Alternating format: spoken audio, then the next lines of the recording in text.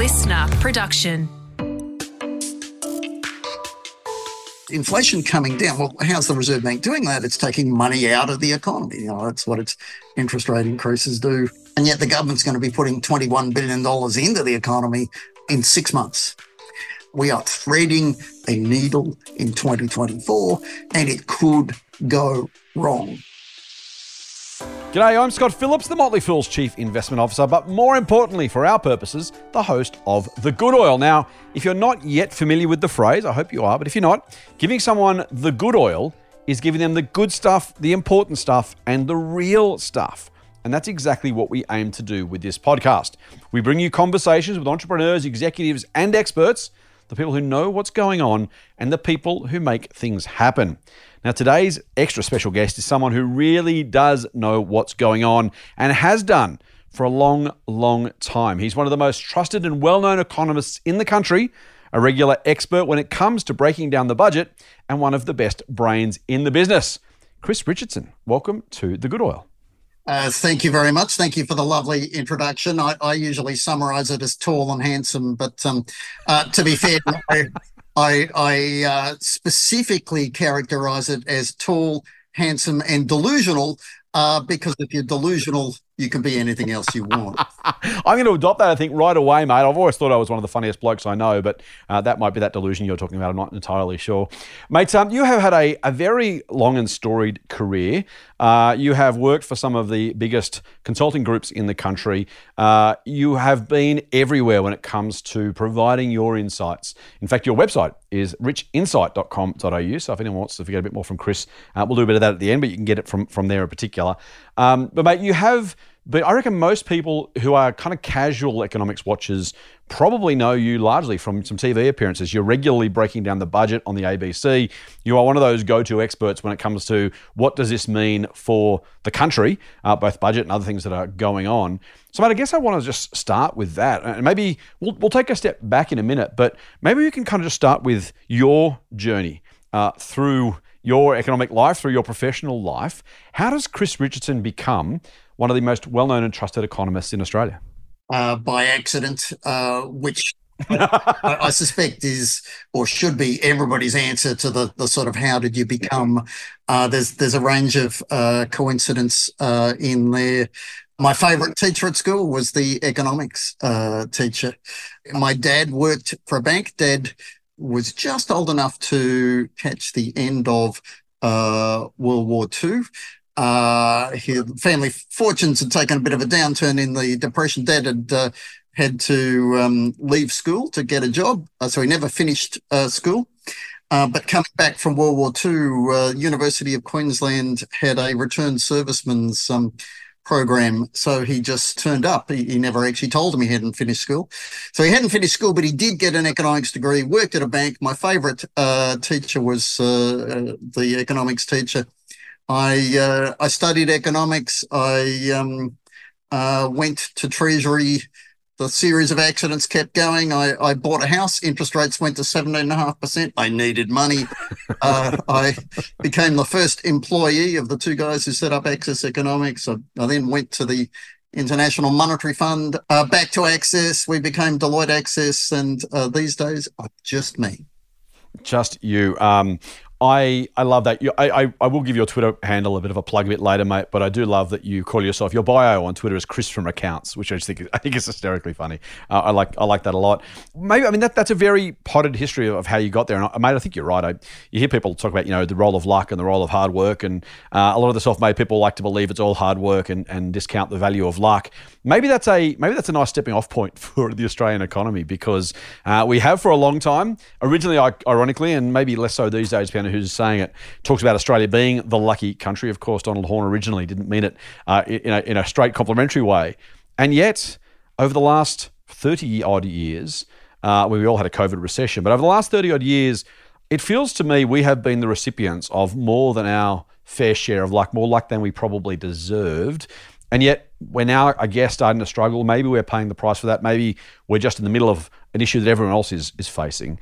How do you characterise Australia's current economic circumstances? There is a lot of pain out there. You can argue about the best way to measure individual living standards. The particular measure I use, though, has gone back by over 10% since it peaked in late 2021. Now, that peak was partly artificial at the time. The government was giving us money, if you like. But for Australians who, over a long period of time, and as a lot of it due to luck, we have enjoyed very, very high living standards by world standards. And to go backwards so much, and on a range of fronts, that's a bigger fall in our living standards than we saw in past recessions. And over and above that, past recessions, the pain wasn't actually shared fairly. It was the unemployed who hurt the most. This time, it's pretty wide. So, wages haven't kept up with prices. So most people, the purchasing power of what they earn from their job has gone backwards. Interest rates have roared up, and the tax take has roared up. And a lot of people are all three, of course. You're a wage earner, you're a borrower, and you're a taxpayer. But it is a lot of pain out there. Mate, you mentioned your preferred metric, but you didn't name it. You said it's been back 10% since late 2021. Are we talking about real wages here, or is there something else that you prefer to use as a measure? It is something else. It's wider. So the Bureau of Stats in Australia is blessed to have good numbers professionally done. But one of the numbers they put out is household disposable income. So the amount of money that people earn, and it's essentially from everywhere. So it's not just wages and salaries. You might be earning interest, you might be earning dividends, you might be earning rent, pretty much however the income comes. To get to disposable, they only take out two things. They take out interest payments. Again, interest counted as income, but it counts as a payment, and personal tax. So disposable income, and then take inflation out so you can compare it over time, put it on a per head basis. So I would, it's not a perfect measure of living standards, but it's the simplest and easiest. I like that a lot, mate. I am already, I've got about 84 different notes in front of me now, and I'm mindful that we're not going to have 6.5 hours for this podcast. So I will do my best to try and hit some of the key points. You've mentioned a whole lot of stuff in that answer, mate. Can I start with the tax take? We have at one time a remarkably high total tax take, total tax receipts from the government. At the same time, we have a headline nominal surplus. I would argue, and you may disagree, a meaningful structural deficit still. And so if we've got more tax coming in, still a meaningful structural deficit, although, again, you're welcome to disagree with the premise. So at some level, we're obviously spending a lot more as well. Now, whenever you talk about government balance sheet, government P&L, the combination of receipts and expenditure, everything becomes ideological or philosophical at some point. What should we spend money on? How much money should we take in tax? And so these are impossible to answer entirely objectively. But I guess I'd ask you to just kind of put that in context for us. The money we're spending, the tax we're taking in, the budget position at a structural level. What are your thoughts about government finance, how things have changed and where we're at? So very early on, I became fascinated by budgets, but they are, if you step back, it's the National Social Compact. This is, so Australians can choose to help each other, and we often do in our families and our friends. You might donate to charities or whatever else, but the sort of official channel, if you like, how we help each other and take care of each other is through our budgets. And now that's obviously not just a federal budget, there's state and local and whatever. But federal is the standout, and I love it, right? So what do? We tax workers, we tax businesses, we get that money, we spend it on the young and the old and the sick and the poor and a defence force, and we try to get it right. Now that means pretty much every element of that. It means getting the spending priorities right, getting the tax priorities right, getting the overall balance right. We get some pretty huge swings in the budget. Now, most people assume that the swings happen because of the decisions that the politicians take. In practice, it's usually the everything else that dominates and throws it around. A simple example, and one of the reasons why the budget is in surplus, or probably will stay in surplus this financial year, is that the world can give you pay rises or pay cuts. If you think Australia, in rough terms, sells iron ores and buys big screen TV. And sometimes the price of iron ore is riding high, or whatever else we sell to the world, wool, gold. Sometimes it's low. Sometimes those big screen TVs cost us a lot. Sometimes they don't. And getting the relativity of that says, well, is the world giving us a pay rise or a pay cut? In recent times, the world has been more generous to Australia than at any time in a century and a half, because it used to be boring, that measure. In 1986, we called it a banana republic crisis when what the world was paying us fell away a bit. You now look at that on a chart and you can barely make it out. What happened is that starting in the early 2000s, China began to grow very fast, and its construction model, or its development model, very focused on construction, building stuff, which took iron ore and coal, which Australia had. So as the demand roared up and supply struggled to catch up, suddenly the world was paying us the big bucks. And there've been various peaks. It peaked just ahead of the global financial crisis, 2008, peaked again middle of 2012, and it's more gently peaked recently. But the recent one just started, and if the world throws money at us, we get a chunk of that. You can argue maybe we should do it differently and tax this or that differently, but we do benefit. The other thing that's gone on, though, so if you like, why is the budget doing better? Reason number one, the pie is bigger than you think it is. Now, that's not true for Mr. and Mrs. Suburbs. We're talking, again, iron ore and stuff here. But the second thing is a very Mr. and Mrs. Suburbs thing. It is an old lesson that inflation is a tax.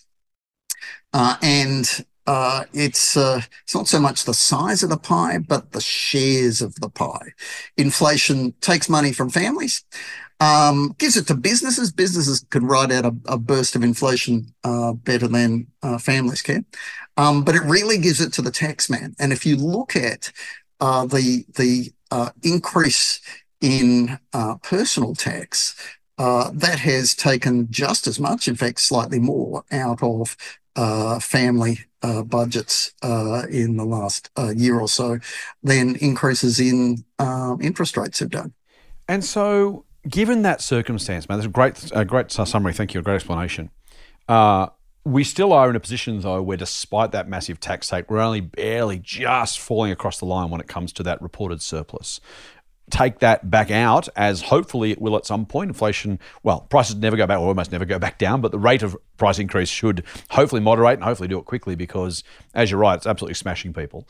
Where do we end up? How does the budget look structurally? If the tax take's here to stay, maybe things are better than maybe they might have been on a budget level, even though, as you say, the taxpayer of the poor household is paying for it for exactly that reason. The inflation is doing that to us. On the other hand, without that inflated tax take, the budget position would look abominable. Where do you feel like we sit on a structural basis then? It's not as bad as I suspect people think. So yes, those two coincidences, I call it war and inflation. War is part of what increased the price of what the world paid us recently. Between them, Russia and Ukraine sell food and fuel to the world. So does Australia. So those prices went up when war started. Take out those two things and it does hurt. But the overall Australian budget position, now state budgets have worsened a lot in recent years, but if you're just looking at the feds, it's a very Harry met Sally moment. The rest of the world would look at Australian federal finances and say, I'll have what they're having. Debt and deficits, we talk about it a lot, and again, this is in many ways my life's work. Mm-hmm. I'm fascinated by this stuff, but we are currently too worried about it. The current debt is a share of national income. Net debt is the right thing to focus on. You've got some money in the bank, basically, as well as what you owe the bank. You focus on net debt. Net debt as a share of national income is lower today than it was before COVID hit. Now, I'm going to back up and say that again. It is lower today than it was before COVID hit. Again, war and inflation. World gave us money, and inflation took money from families, gave it to governments. Debt much lower, reasonable chance of a surplus this year. And the ongoing position, again, not as bad as people think. We do, every handful of years, we take a longer term look at the budget, those intergenerational reports. People didn't notice that the last one, which was out 3-4 months ago, actually said that debt as a share of national income would keep falling for several decades ahead. It said, if you look at those official figures from several months ago, that net debt would hit $1 trillion, but it would hit it in 2046. And those numbers, you would currently say, are too pessimistic. So somewhere around about the middle of this century, we should reconvene, have another podcast chat on good oil, and check in and see whether we've gone over $1 trillion. Now, part of this is unsustainable. It's not as though there's been a big increase in spending. Some of it was unavoidable. Australia was not funding our social services. A range of royal commissions and inquiries pointed out that aged care and a bunch of things weren't being done to standards that people would be happy with. And this government, even more so actually the last one, tipped in a lot of dollars. The biggest moving thing there is the NDIS, where the official forecast of how much that's going to cost has incredibly rocketed in the last year and a bit. This government back in May said it was going to tackle it. The announced decisions a couple of weeks ago were mostly actually relabeling the costs rather than getting to the, so there are problems around our spending on social services. There are problems too around our spending on defence. Turns out that a bunch of key nations with powerful militaries are run by, and here the correct jargon is crazy people. And is it in the Economist textbook, Chris? That is, check in the back, number of mentions. And in a world where crazy people have their hands on relevant buttons, sadly, Australia does need to spend more on defending ourselves than we should. And the government's allowed. So the old aim used to be, under both sides of politics for several decades, has been spend 2% of national income on defence. Effectively, that's shifted to about 2.25%. It means slightly bigger increase than that because they never really did hit 2%. So, the cost of running our national social compact's higher now. Defence, more costly. Social security, more costly than we thought. We need to address that in a variety of ways. We need to be very careful with our spending. We owe that to ourselves, but we also need to get our taxes right. There are things we can and should do in our tax system, but it's not going to happen because that well is extremely poisoned.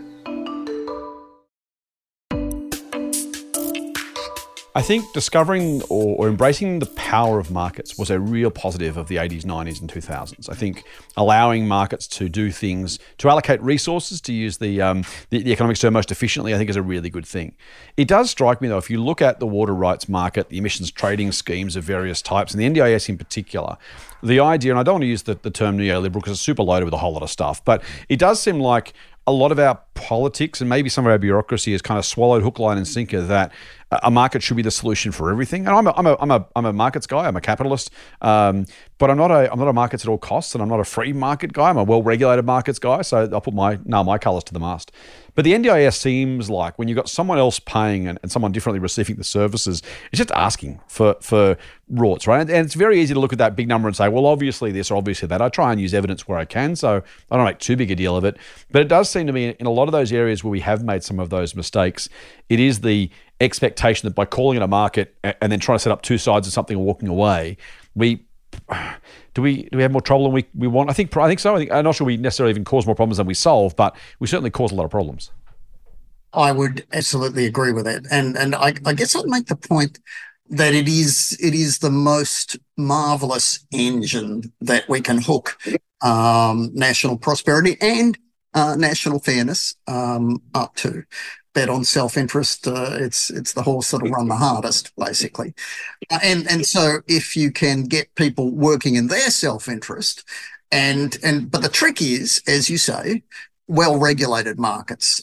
You need to give people the right incentives so that they do things that benefit them and benefit the community. And getting that combination right, we have not got the regulation right on a bunch of fronts. You mentioned a whole range of things broadly. I would agree. Toll roads would be an example of something we have messed up pretty badly. Economics is the study of incentives, and you need to get incentives lined up. And the NDIS is a superb example of where almost every incentive in the system at every level is wrong. And we haven't yet done much to change that.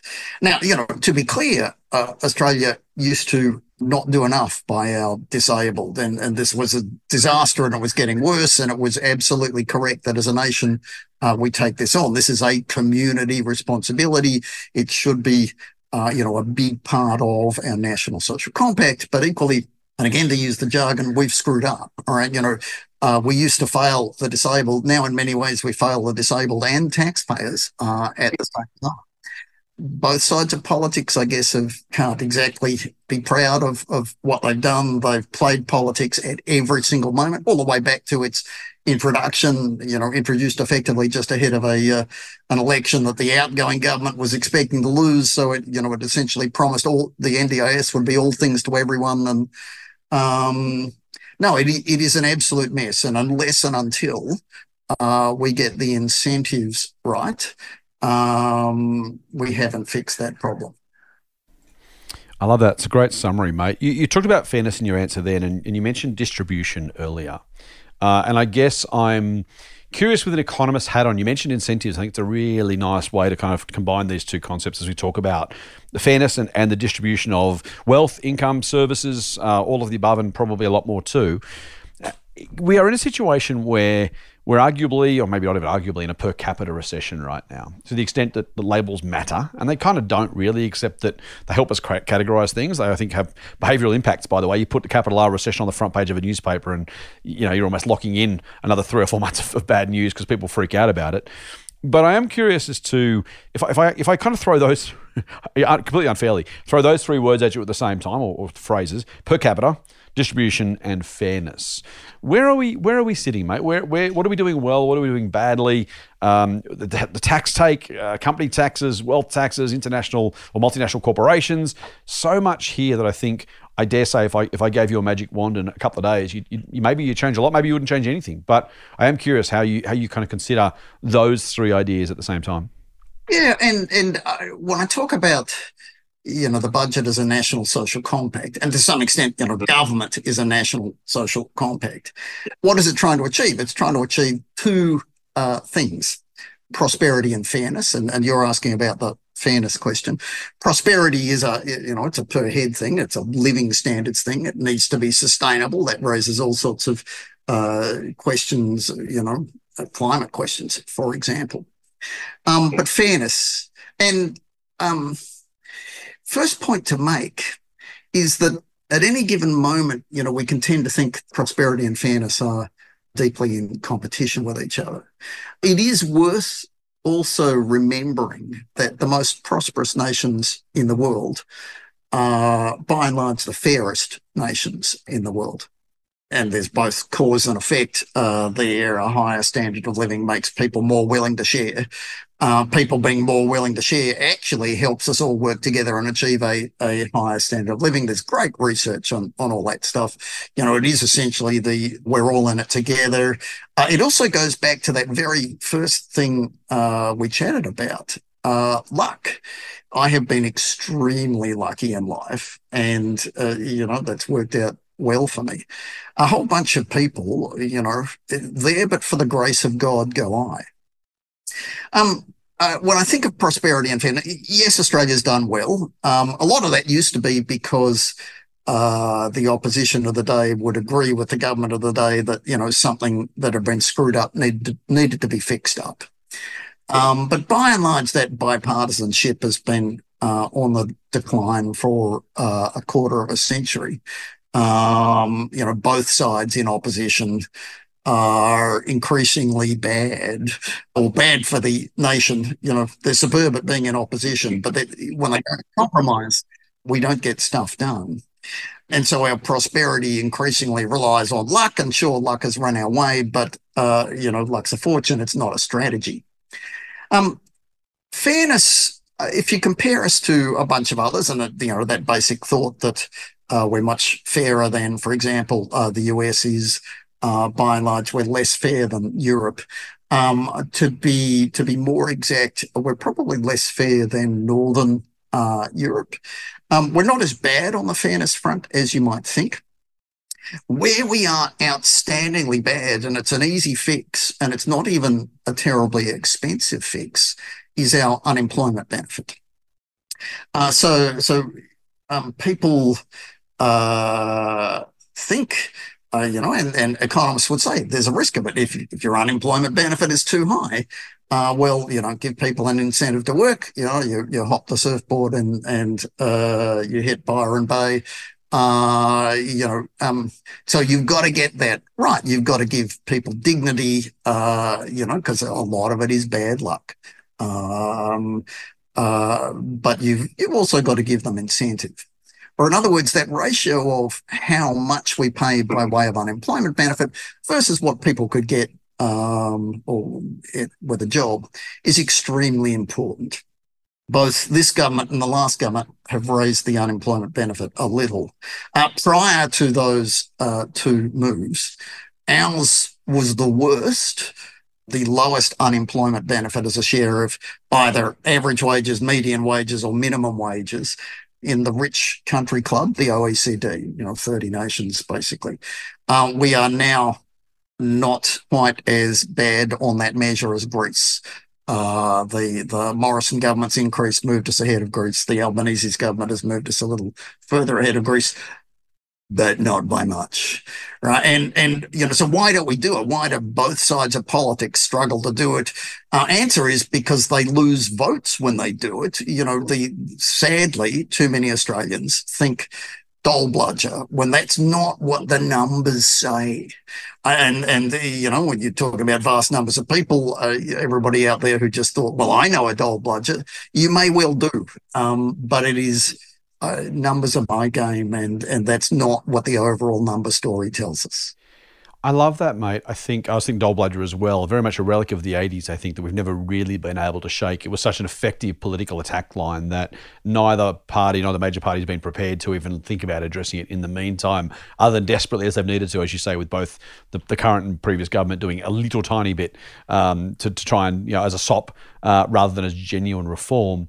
I don't know this is necessarily, you may not agree actually, and nor do I know that we have enough time to go right through it, but it strikes me that our way of regulating the economy to maximise prosperity, as you said, and also minimise inflation at the same time requires unemployment. There is something to my mind, and again, if you disagree, by all means say it out loud, there's something to my mind, which is we kind of say, well, if you have capacity constraints on resources, in this case, human resources, prices will go up. It is in our national collective interest to have a few people unemployed, not as an aim, but as a result, because we know if we were to get to 2 or 1% unemployment, we'd have jobs unfilled, we have capacity issues, we'd have prices go through the roof.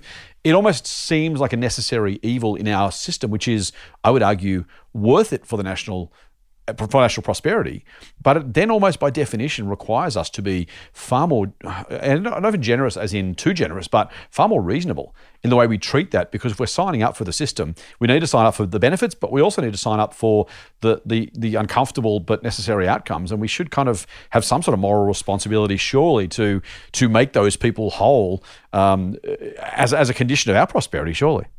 Well, so we recently got the federal government updated its forecast, or Treasury's forecast of the economy.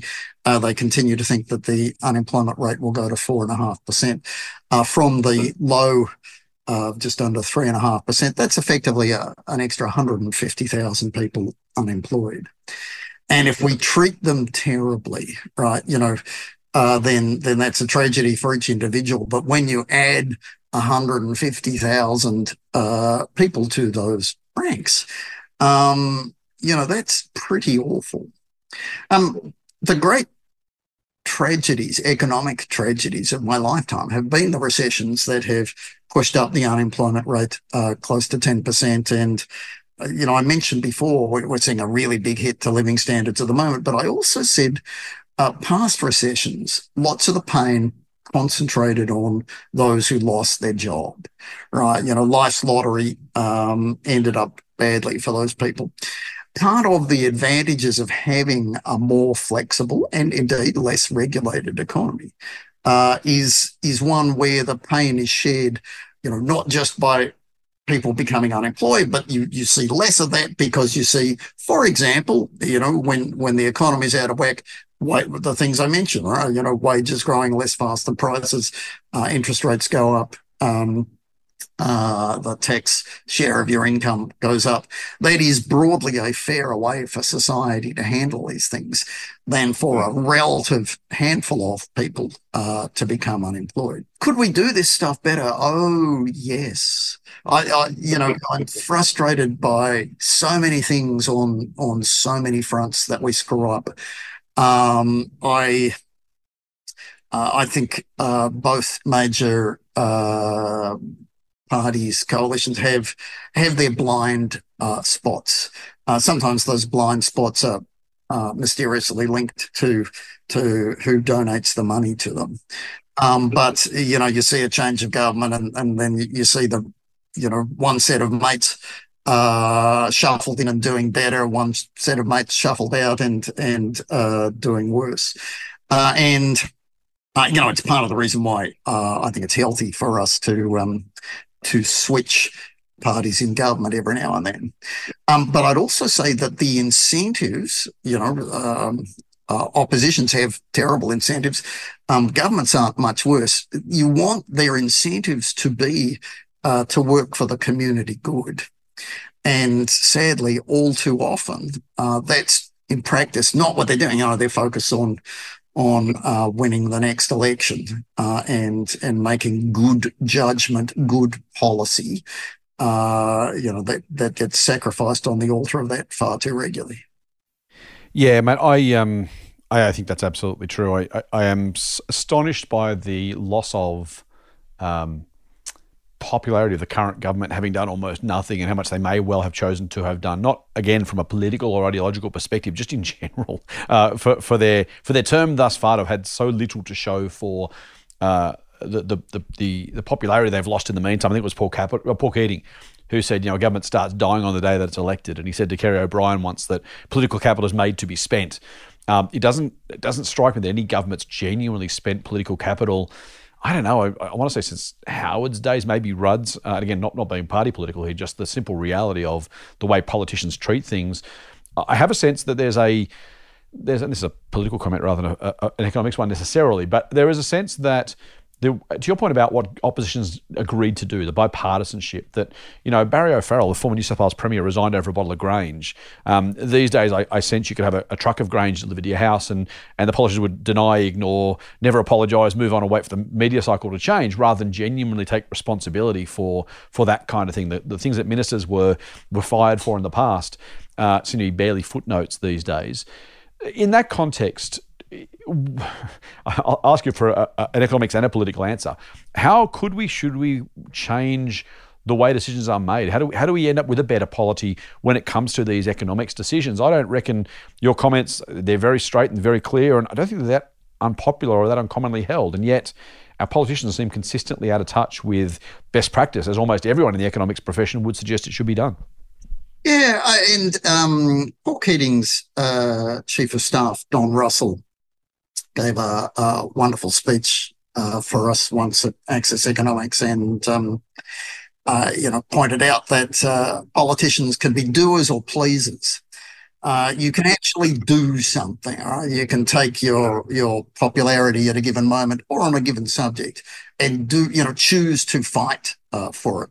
Or you can be, pleasers, always being careful, always trying not to lose those votes and the rest of it.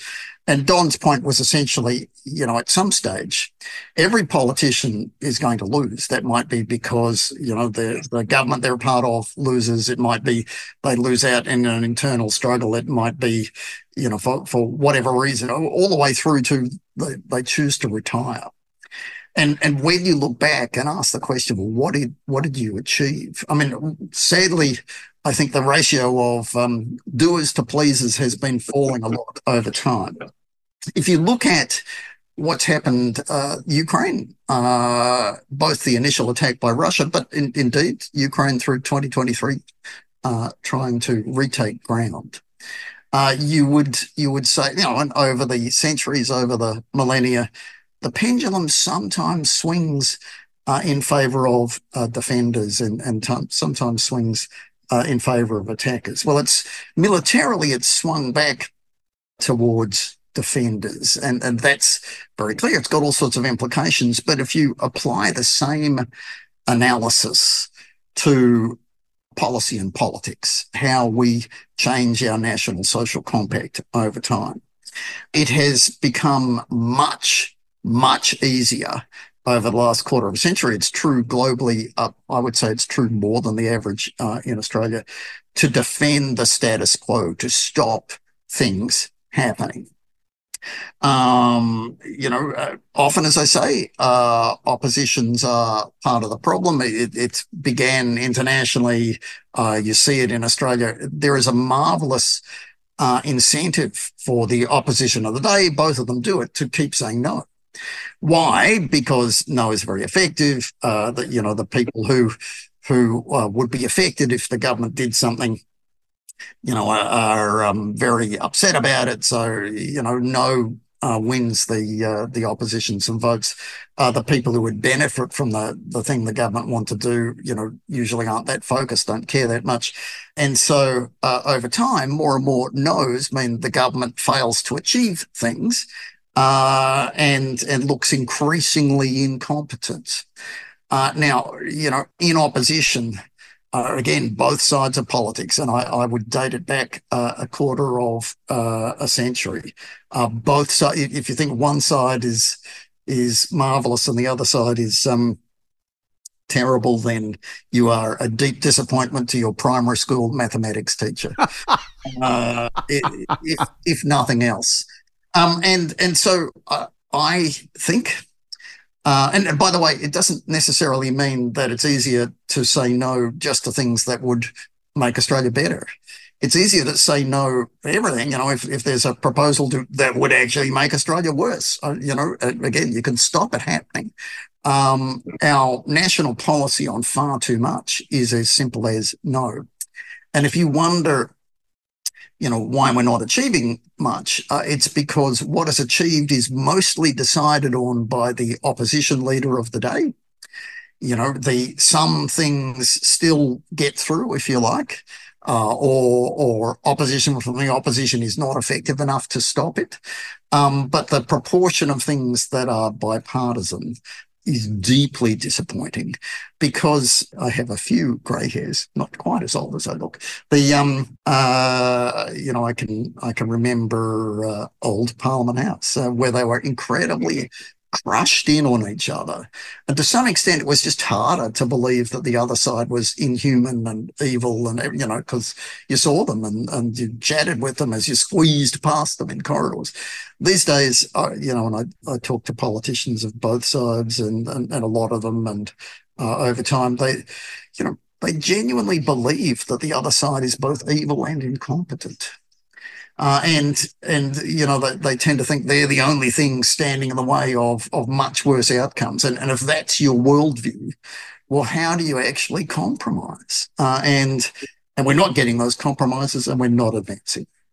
I think that's a great summary, mate. I dare say, I would suspect you might even be giving them a little bit too much credit. I dare say a lot of the no-ness is just for pure political opportunistic stakes, regardless of what they think of the government of the day, individually or as a group. But maybe I'd rather believe yours is the case rather than mine, perhaps.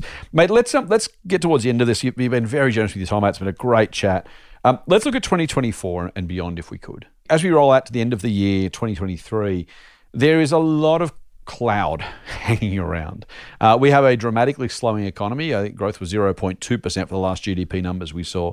We have inflation, which is still too high at 4.9%. House prices, you mentioned household disposable income, as unaffordable as they've been, close enough to it, particularly with those higher rates. The interest rates themselves are very high for business and for individuals. And then you've got the population growth of 500,000 odd people that is putting pressure on things and causing some real questions to be asked, which frankly scare me because we've been through periods of xenophobia and racism before promoted by these sort of ideas. And I think if we get to that point, we'll have done ourselves and those people, frankly, more importantly, an enormous disservice. And yet I am a card-carrying optimist. And I think, we've been through these cloudy times before, and the future is inevitably better. Not perfect, not in every way, but tends to get better.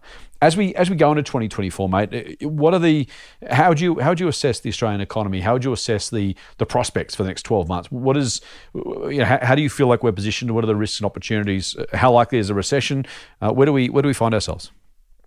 Yeah, and let me start with a global observation, or two of them, all around the world and in Australia.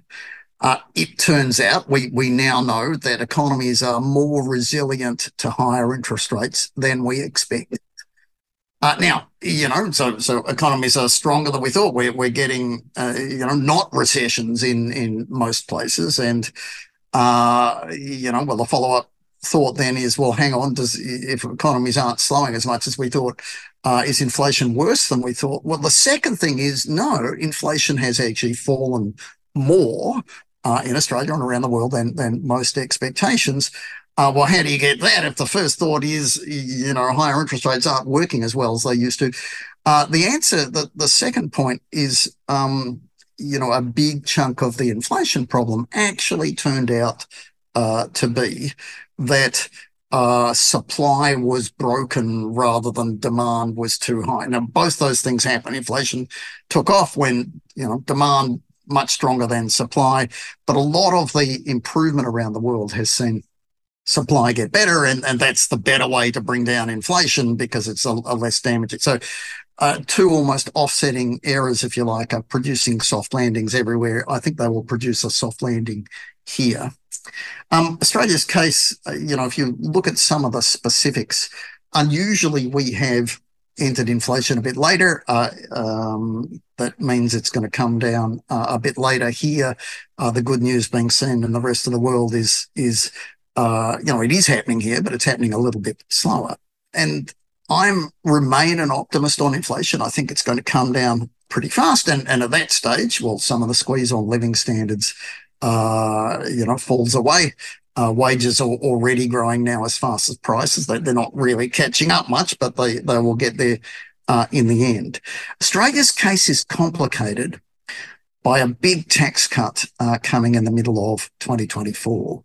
The stage 3 social media rages about this stuff. I model this stuff, right? And yes, it's unfair. But it is not unfair to anything like the extent that people think it is. It's too big. I would trim it a little. But perhaps, the most interesting question for Australia in 2024 will be, is it too soon? Because, inflation coming down, well, how's the Reserve Bank doing that? It's taking money out of the economy. That's what its interest rate increases do. And yet the government's going to be putting $21 billion into the economy in 6 months. And you need the next 6 months to see a very sharp fall in inflation to stop the Reserve Bank worrying that, oh, hang on, inflation's hanging around more than we expected. And oh dear, still hanging around more than we expected at the time the government is starting to throw money into the economy. Now, as I say, I'm actually pretty hopeful that will be fine, but we are threading a needle in 2024 and it could go wrong. People need to be aware of that is a thought. Second, so who basically our living standards having fallen, we've now got to grind to get them back, but you will see the timing, in most places around the world, interest rates will fall sooner than they will. In Australia, in the US, for example, markets are saying March.